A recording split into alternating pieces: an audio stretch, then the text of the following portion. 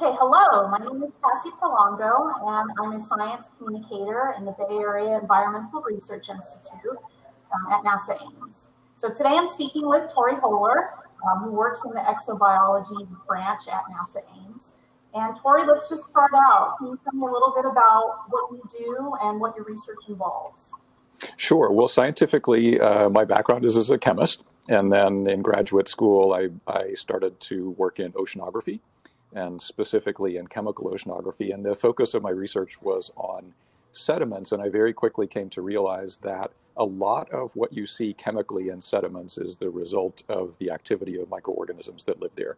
And so for me, that was kind of the start of a long path of research into how organisms interact with their environment at a chemical level. And that's been the consistent thread through everything that I've done since then, including at NASA. So my research today involves understanding how environmental factors, chemistry and physics of the environment, shape the possibility for life, and then in turn, how the activity of life changes the chemistry of the environment in ways that we could actually go and see.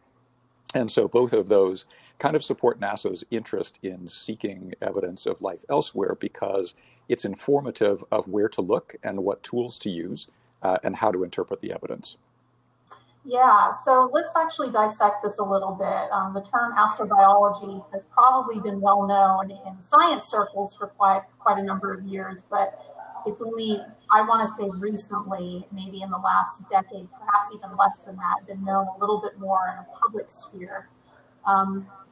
So if people who are interested in astrobiology but may not know too much about it, how would you describe this for them, and what sort of research could they even look up if they wanted to know more about it? Yeah, I would say that, the way that I just described my own research trajectory, which is trying to understand the relationship between organism and environment, is not a bad description of astrobiology overall. So, of course, that's not unique to astrobiology. It's also a description of ecology, for example, and a lot of fields that focus on life on Earth.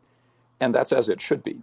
Right? Astrobiology is in many ways an extension of what we can come to understand by studying life in its environmental context on Earth. And that means the origin of life in its environmental context, the evolution of life, and the way that the planet evolves with it. So how has our planet changed in response to the fact that we're inhabited? And if we take that as a basis and understand how life is distributed here on Earth, across land and in the oceans and in the subsurface, as a function of the environment, then it gives us a basis for understanding how life might distribute itself elsewhere beyond Earth. And so, so I think it's really important to note when we talk about astrobiology that there is the very tangible, concrete aspect of seeking to understand life in environmental context here on Earth that gives you a jumping off point for the more conceptual exercise of understanding how you would look for life elsewhere. And so it really encompasses a lot. People, I think, would focus on the sort of space exploration part of astrobiology, the astronomical or the robotic exploration part of astrobiology, and ultimately that's how we'll go and seek evidence of life beyond Earth. But really the field in terms of the research that comprises it spans a lot of traditional disciplines in science, so geochemistry and origin of life research and ecology and oceanography and so many disciplines that are necessary to understand life here on our own planet, the nature of life, its tolerances, how it works. All of those things help us develop the mechanistic understanding that then gives us a jumping off point for looking for life elsewhere. So you said it's looking for it here on Earth. Essentially, things are in extreme environments as a jumping off point, potentially for finding stuff outside off of our planet. Have you done a lot of field work, or is your type of research actually relating to that, where you go into these extreme environments?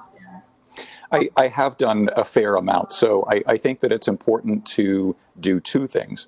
I think that everything needs to be grounded in observation. So what can we understand about the way life distributes itself in an environmental context here, and why?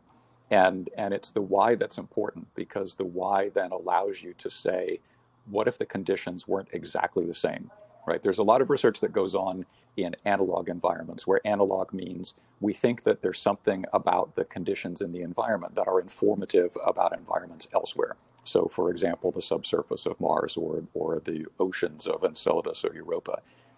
We don't have perfect analogs on Earth to those environments. And so what we need to do, I think, is understand how life works in them in enough of a mechanistic and fundamental way that we don't need a perfect analog. We have a basis then for understanding what happens when conditions are a little bit different. And as well, we don't completely understand the nature of environments beyond Earth. We know something about them, Right. but only what we've been able to learn from spacecraft observation, which are inherently a little bit limited. And so I think that a lot of the focus of my research is in that vein. So rather than seeking what I envision as something that is physically as similar as possible to an environment beyond Earth, instead, I try to access environments where I think I can learn something about the basic interaction between organism and environment in that system. And so a lot of my recent work has been in serpentinizing systems. So serpentinizing systems are places where rocks that originated in Earth's mantle have made their way up close to the surface, where they become accessible to circulation of fluids and also to researchers who are interested in circulation of those fluids.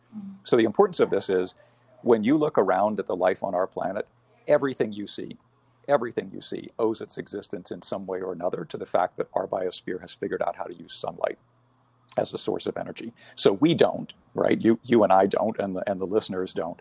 But ultimately, the base of our food chain are organisms who do. And so everything that we understand about the way that life works, at least in our sort of visual macroscopic context, comes from that aspect, that photosynthetic aspect. So the places that we're interested in looking for life beyond Earth, at least within our own solar system, don't have that access to sunlight. Right? Surface conditions at the surface of Enceladus or Europa or the surface of Mars are too harsh for life to exist, or at least we think so. That's not true in the subsurface, but in the subsurface, there's no access to sunlight. And so we need to think about biospheres that are run in a different way, supplied with the resources that they need in a different way. And the different way in a lot of my research is that the planet itself or the moon itself can be the source of those resources. So think of them as being tied up in the rocks that compose the planet.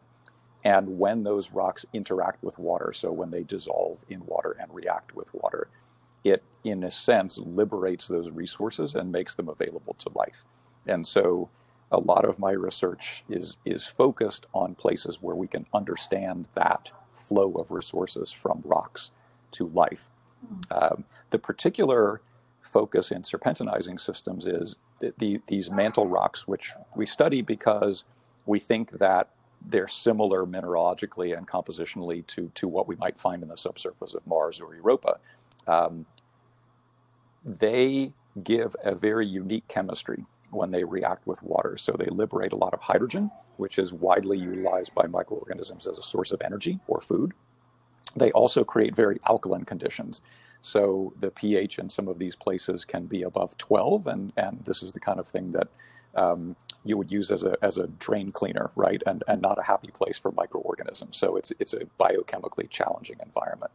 And for me, that's really interesting to study because it's a place where the flow of resources is from rocks to life and not from photosynthesis to life. And that makes it a mechanistic analog. It also happens to take me to some very interesting places. So we have some of these ophiolite environments, serpentinizing environments here in California, actually, but they're spread around the globe. So these often occur in places where tectonic activity has taken parts of the ancient ocean crust and scraped it onto land. That's how bits and pieces of Earth's mantle become accessible to us. So probably the best exposed of these is in Oman, on the Arabian Peninsula. And I was there earlier this year, so had a chance to do research in a field site in Oman. And that was really, really interesting. Culturally unique, but also geographically, geochemically unique place to be. I imagine some of the challenges too that you must come across is also not only conducting the research, but then challenging environments. I mean, these are in extreme environments, and if you're going to a place that could be potentially 120 degrees in the summer, that can be really tricky to conduct research because we're not necessarily made to live in those environments for long amounts of time. So is that just one of many sort of challenges that you come across in conducting your research? Yeah, it's so there are access challenges sometimes to these places. Sometimes you're dealing with conditions that aren't the most hospitable to you as an organism, because you and I are not extremophiles. In my mind, that's part of the fun, because it feels like you've accomplished something when you get to the end of that process. So even our field site here in Northern California, we've had days at that field site that are hotter than the days that I experienced at our Amman field site. Because we were there in the wintertime. And so, but you know, those are things that we all learn how to deal with. And for me, it's just part of what makes it interesting. Field work is one of my favorite parts of my job, and you know, the little bits and pieces of things like that pose challenges are part of what makes it fun for me. It must be nice, because it must feel like you're doing science for science, not necessarily in the lab, but you're not having to do paperwork or anything. You're conducting science as a scientist, so that must feel really good. Actually, I've told a lot of people that the experience in Oman was great for me in exactly the way that you're describing, right? Because at this stage of my career, a typical day for me doesn't involve much time standing at the bench doing actual lab work. It's much more paperwork and writing proposals and papers and things like that. And the time in Oman, the days were long.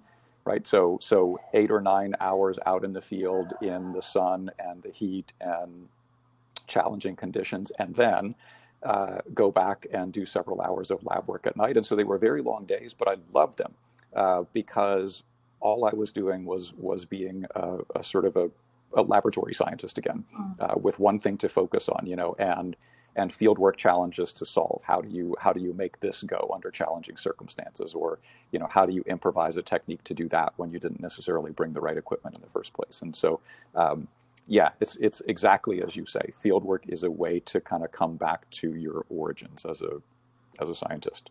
So on that note, can you talk a little bit about sort of how you got involved in your science journey? I'm always curious about this. Sometimes for people, it's a spark. Some people said, you know, it's something that I just always knew. I built telescopes when I was in high school. I fell, or for some people, fell into it. What was unique about your journey and how you got into science, and in this particular realm of what you do currently too? Yeah, I guess I would say from fairly early on, I had a interest in science, and probably a notion that I would go into science. So I'm fortunate in that I grew up in places where I could spend a lot of time kind of exploring nature. In my earliest life, I was born and raised in the Bahamas, and so there was lots of time spent on the reefs there and sort of, you know, out poking around in the environment. My grandparents had a place in Canada on a lake that I used to go to every summer. And it was the same situation there, right? I had lots of time during the day to just kind of see how things worked, you know, watch, observe, figure out, that kind of thing. And my grandfather was very much a Mr. Wizard kind of person, you know, could explain everything and show how things worked. So that was definitely an influence, I think, on my path of becoming a scientist. Both those experiences, but also, you know, having my grandfather there to kind of foster them a little bit. And then in high school, by the time I got to be a sophomore, I guess, I started taking chemistry. And that just really resonated with me. It's like, you know, everyone has something, I think, that clicks for them, and it works the way that their brain works. And for me, that was chemistry. And it also happened to be that I had a teacher who was fantastic, right? Still is a friend to this day. I actually still communicate with him to this day. 30, I won't say how many years later, 30 plus years after leaving his class. But that also, I think, influenced my trajectory. And so by the time I had finished 2 chemistry classes in high school, I was pretty convinced that that's what I wanted to do in my career. In fact, I planned to professionally become a chemist, and it was an undergraduate research experience in college while I was pursuing a chemistry degree that instead put me on the path through oceanography and ultimately into astrobiology. That's a really interesting pathway of how that. It sounds like you were always surrounded by water too, in some sense. Like yeah, and until really until so from the Bahamas we moved to Florida, so it was the same story there, and then there was the time spent in Canada. Really, the only time that I didn't have that access is my family lived in Germany when I was a teenager. we were relatively far from water, didn't have that kind of access there. And that's the time that I kind of discovered chemistry. And then when I went back to undergrad, I started working again in an oceanography group. And so really the only hiatus, the only time water wasn't in the picture for me, was that time in Germany. And I very much think of myself as a water person. Mm-hmm. I love being in, on, around the water.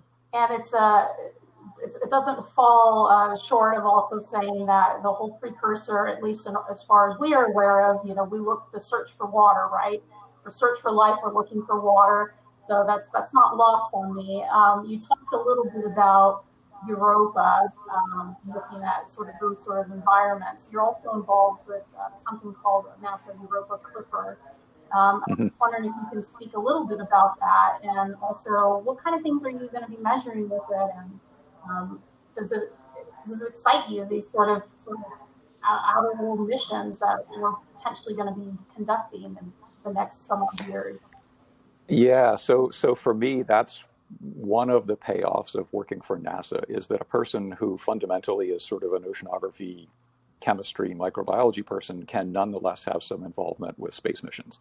And I also loved and was interested in space as a kid. And so although I never made it a career objective to come to NASA, the fact that I'm here and that I have the opportunity to be involved with missions in that way is really cool to me, really exciting. So I was involved in Europa in two ways. Whenever we're going to do a big mission like this, there's always an extensive planning activity so that we really, really can take the time to work out what are the science questions and how can we trace those out into measurements that we feel pretty confident will deliver us the answers that we're looking for. And then that gets taken away by an engineering team and turned into something that actually looks and flies like a spacecraft and does the thing that the scientists want it to do. So I was involved in two of these science definition activities, and the first of them, for Europa, the first of them is the one that led to the mission that we now call Europa Clipper. And the focus there is very much on habitability of Europa. So we have a sense that Europa has this deep ocean underneath several kilometers of ice, and reason to believe that it's habitable. But that's based on observations that were made quite a while ago, and we have the ability now to go and interrogate that world in a much more extensive way. So we will be able to say much more about the presence of water, whether or not it's saline, so salty like our own ocean is. And that's important because remember when we talked about that rocks in these worlds provide the flow of resources to life. Saltiness is an indicator that rocks have interacted with water.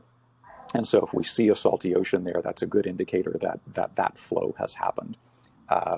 We will be able to look at the surface of Europa in the infrared, so meaning a specific set of wavelengths of light that allow us to say something about the chemistry of the surface. If we look at pictures of Europa, it doesn't look like a shiny ice ball. It looks like there are patches of discolored material. And so there's real interest in finding out what those are and whether that material originated within the ocean.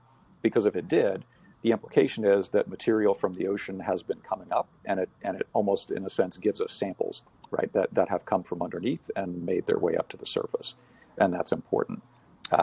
So we will be able to say quite a bit compositionally about what's on the surface and even what makes it into the atmosphere. So there's a very, very tenuous, it's maybe not right to say atmosphere on Europa because it's nothing like our own, but there's a tenuous molecular layer that surrounds it, and we can fly through that and analyze it chemically.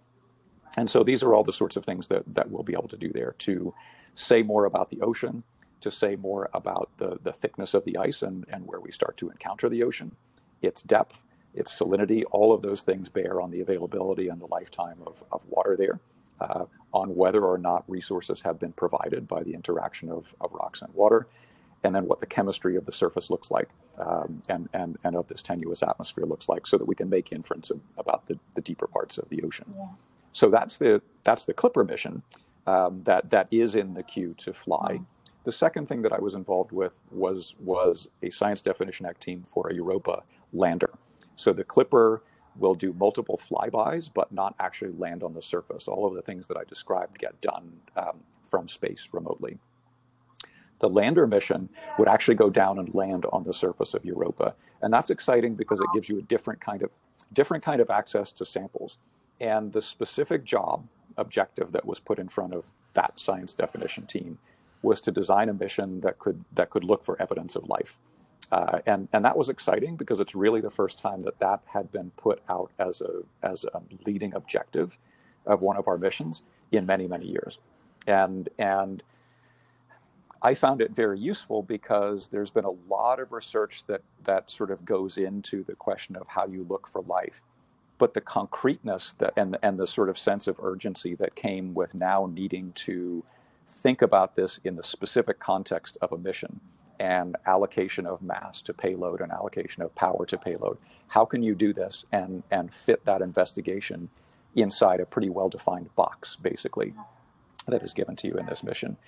And that was a very different experience. So a lot of the science relating to the Clipper mission and the determination of habitability was pretty well defined, I think, and we understood the kinds of instrumentation that could do that and what we would need to do. It was much more wide open discussion when it came to searching for life, in part just because that hadn't been a mainstream objective before. And so for me, that was meaningful and informative in the way that I pursue my own career, because it showed me, places where I thought, wow, if only we knew this, we could do a great job of figuring out what instrument to fly or whatever.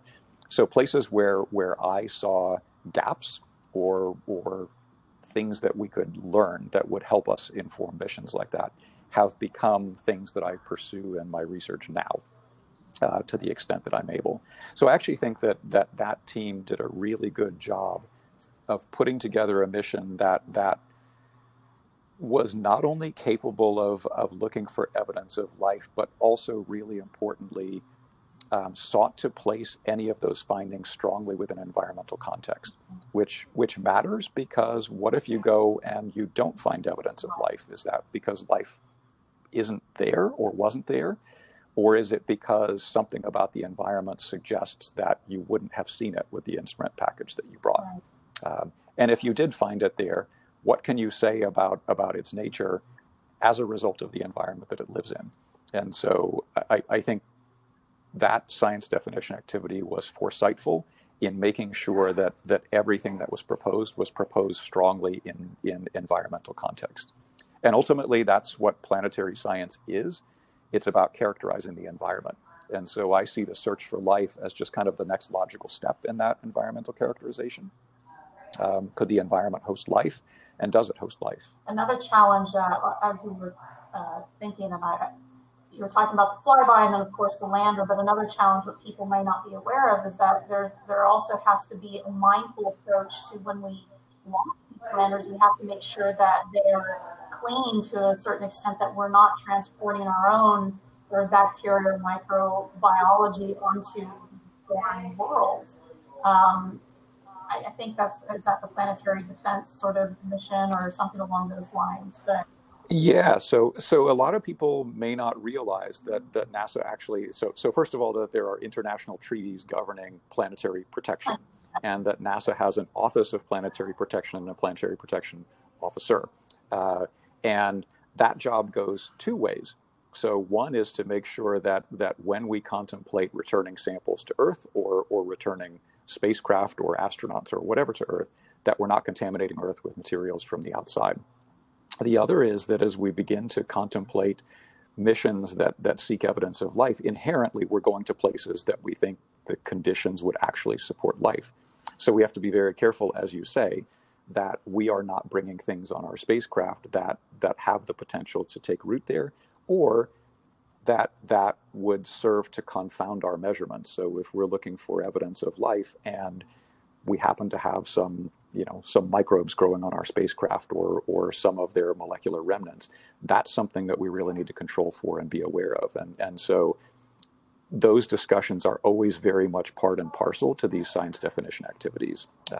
We plan in the way that the mission is designed and the way that it's cleaned beforehand for exactly that sort of thing. to try to make sure that we're doing it in an appropriate way. It's good to have that mindfulness because, like you say, the worst thing is announcing some kind of discovery and then having to retract that information because we didn't take certain things into account. But NASA, I think, does an incredible job with ensuring all of these things are actually being protocol. So that's helpful to know.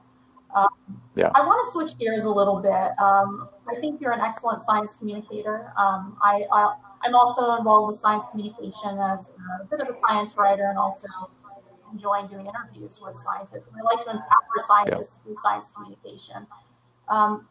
Why do you think that it's important for scientists to perhaps work on their own communication abilities or to become even a little bit better at science communication in general? Yeah. Well, thank you. First of all, I do think it matters a lot to try to be a good science communicator. I think it matters in a couple of ways. So we at NASA, and this is true for many scientists, are stewards of public funding. We do what we are able to do because the public supports it and provides that support. So I think we and all scientists owe it to that public to let them know what we're doing with that funding and to try to convey to them some of the excitement that we ourselves have in pursuing what we do. So why are we pursuing these particular avenues of research? Why should it matter to you that we're pursuing these? Why should these questions matter to humanity? And are we doing a good job? And how are we doing? So I think it really matters to constantly go back and inform the folks who are funding our research as to what we're doing. I'll say in my case, so I had opportunities very early on in my career to do a lot of science outreach and science communication. And I think that's one of the great things about working for NASA because of the sort of name recognition with the public. And I think because of the intrigue of what we do as an endeavor, it allows us to engage with the public a lot, right? It draws people in. And once you've drawn them in, then you need to actually make something of that opportunity. So for me, I found constantly that the opportunity to try to talk to the public about my research re-energized me. So when we often can get buried in the details of what we do necessarily, right? Because science often is about details. But what drew me in the first place was the big picture of it. Why does it matter in a big sense? When you talk to the public, you have to pull back from the details, recapture that big picture, recapture that excitement that drew you into it in the first place, and that's what you convey. So I think for me, there was real value in that part of it, to constantly reconnect with what energized me about it in the first place. The other thing is, if you don't understand your material really in terms of its essence, what are the key things? It's very difficult to convey to a public audience that lacks the technical background that many of your colleagues do. And so it causes you as a scientist to really understand your material that much better, to understand its basics that much better. And I think that's also very valuable. So a specific experience that I had was designing exhibit content for a museum for the California Academy of Sciences. Oh, great. And it was an astrobiology exhibit, and they will tell you, so exhibit designers there will tell you that you have certain limited space in which to convey an idea, right? Describe what a hydrothermal vent is and why it matters in the context of astrobiology in less than 50 words at a level that could be understood by a fifth grader or so. So that's a challenge, right? And it really makes you distill what you understand about the system down to its very essence in order to be able to convey in that way. And that to me also is valuable in the sense that it leads you to understand your own material better, right? That's true of any teaching. I think that anytime you have to teach someone else, you have to learn it that much better yourself. But for all of those reasons, I think that it really matters. And I absolutely encourage people to do that whenever they can. Sharpens your skills, helps you become more effective overall. If it's actually encouraged or even changed how you conduct your own research just by having these sort of different ideas and maybe even certain questions that perhaps general public would come out and ask could even make you think a different way or a different sense. It seems like it could be a very, not necessarily true collaboration, but it is something where I feel like it does re-energize and it does help get people out of their narrow focus, at least in some instances, I think. I think that's true, and even as a scientist, some of the things that I think I've been able to contribute in my career, I've contributed in a sense because I was naive about the subject matter. I didn't have such a deep and formal training of it that I was entrenched in my thinking about it, and so the naivete and the sort of being new to it actually was helpful in the sense that it allowed me to think a little bit more broadly, and that potential is certainly there. Anytime you talk to a public audience, right? You have a diversity of perspectives, and that diversity is always helpful, right? You're going to encounter something new and something orthogonal, and occasionally it can push you in terms of the way that you think.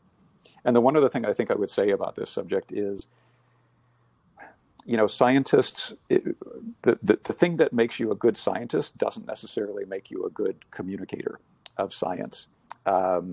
And oftentimes, the way that we're trained to approach things, you drive at something until you're not 95% convinced, but really, really 100% convinced. Sometimes can cause us to hold back in conveying information that matters, right, at a societal level, or how do we approach things. And there are many people out there who are not scientists, but are very good, effective, and charismatic communicators. And I think that scientific information matters in the world and matters in decision making. And so for scientists to be willing to communicate and to be good at communicating is important. At least it broadens the conversation a little bit. And it could really, at least in my background, because I'm not a scientist, I'm actually an English major, but it's helped me to understand the scientific method a little bit more, and ways that I can apply this in the real world into what I'm doing. And it just seems like a really important endeavor. Not necessarily everybody has to be a scientist, but at least in understanding the process and how things work. How do things work with my phone, for example, or laptop? I'm thinking electronics right now, but in just like natural world settings too. So I think that's incredible. What kind of advice do you think that you would want to give people who are either early career or mid-career wanting to go into science, or even advice that you would have given yourself as you were starting out, that you could have at least, not necessarily bad or maybe some bad, be aware these things are going to happen, but what kind of advice do you think you would have liked to have given yourself when you were going on this journey? I guess I would say I think that what matters is to really understand that science is what drives you and curiosity is what drives you. It can definitely pose its challenges along the way as a career choice, right? You can wind up working quite hard in science, and sometimes you bang your head against a new method or an idea, and that can be frustrating. On the other hand, the moments of discovery, you have an idea, you think this is how something works, you pursue it, you figure out how to test that idea, and you reach a point where you've generated some new information, and for a small while you're the only person who knows it. And I find those discovery moments really motivating and driving. I think that if you are interested in pursuing a career in science, especially in academic science, right, research science, it matters to have that curiosity-driven aspect to it.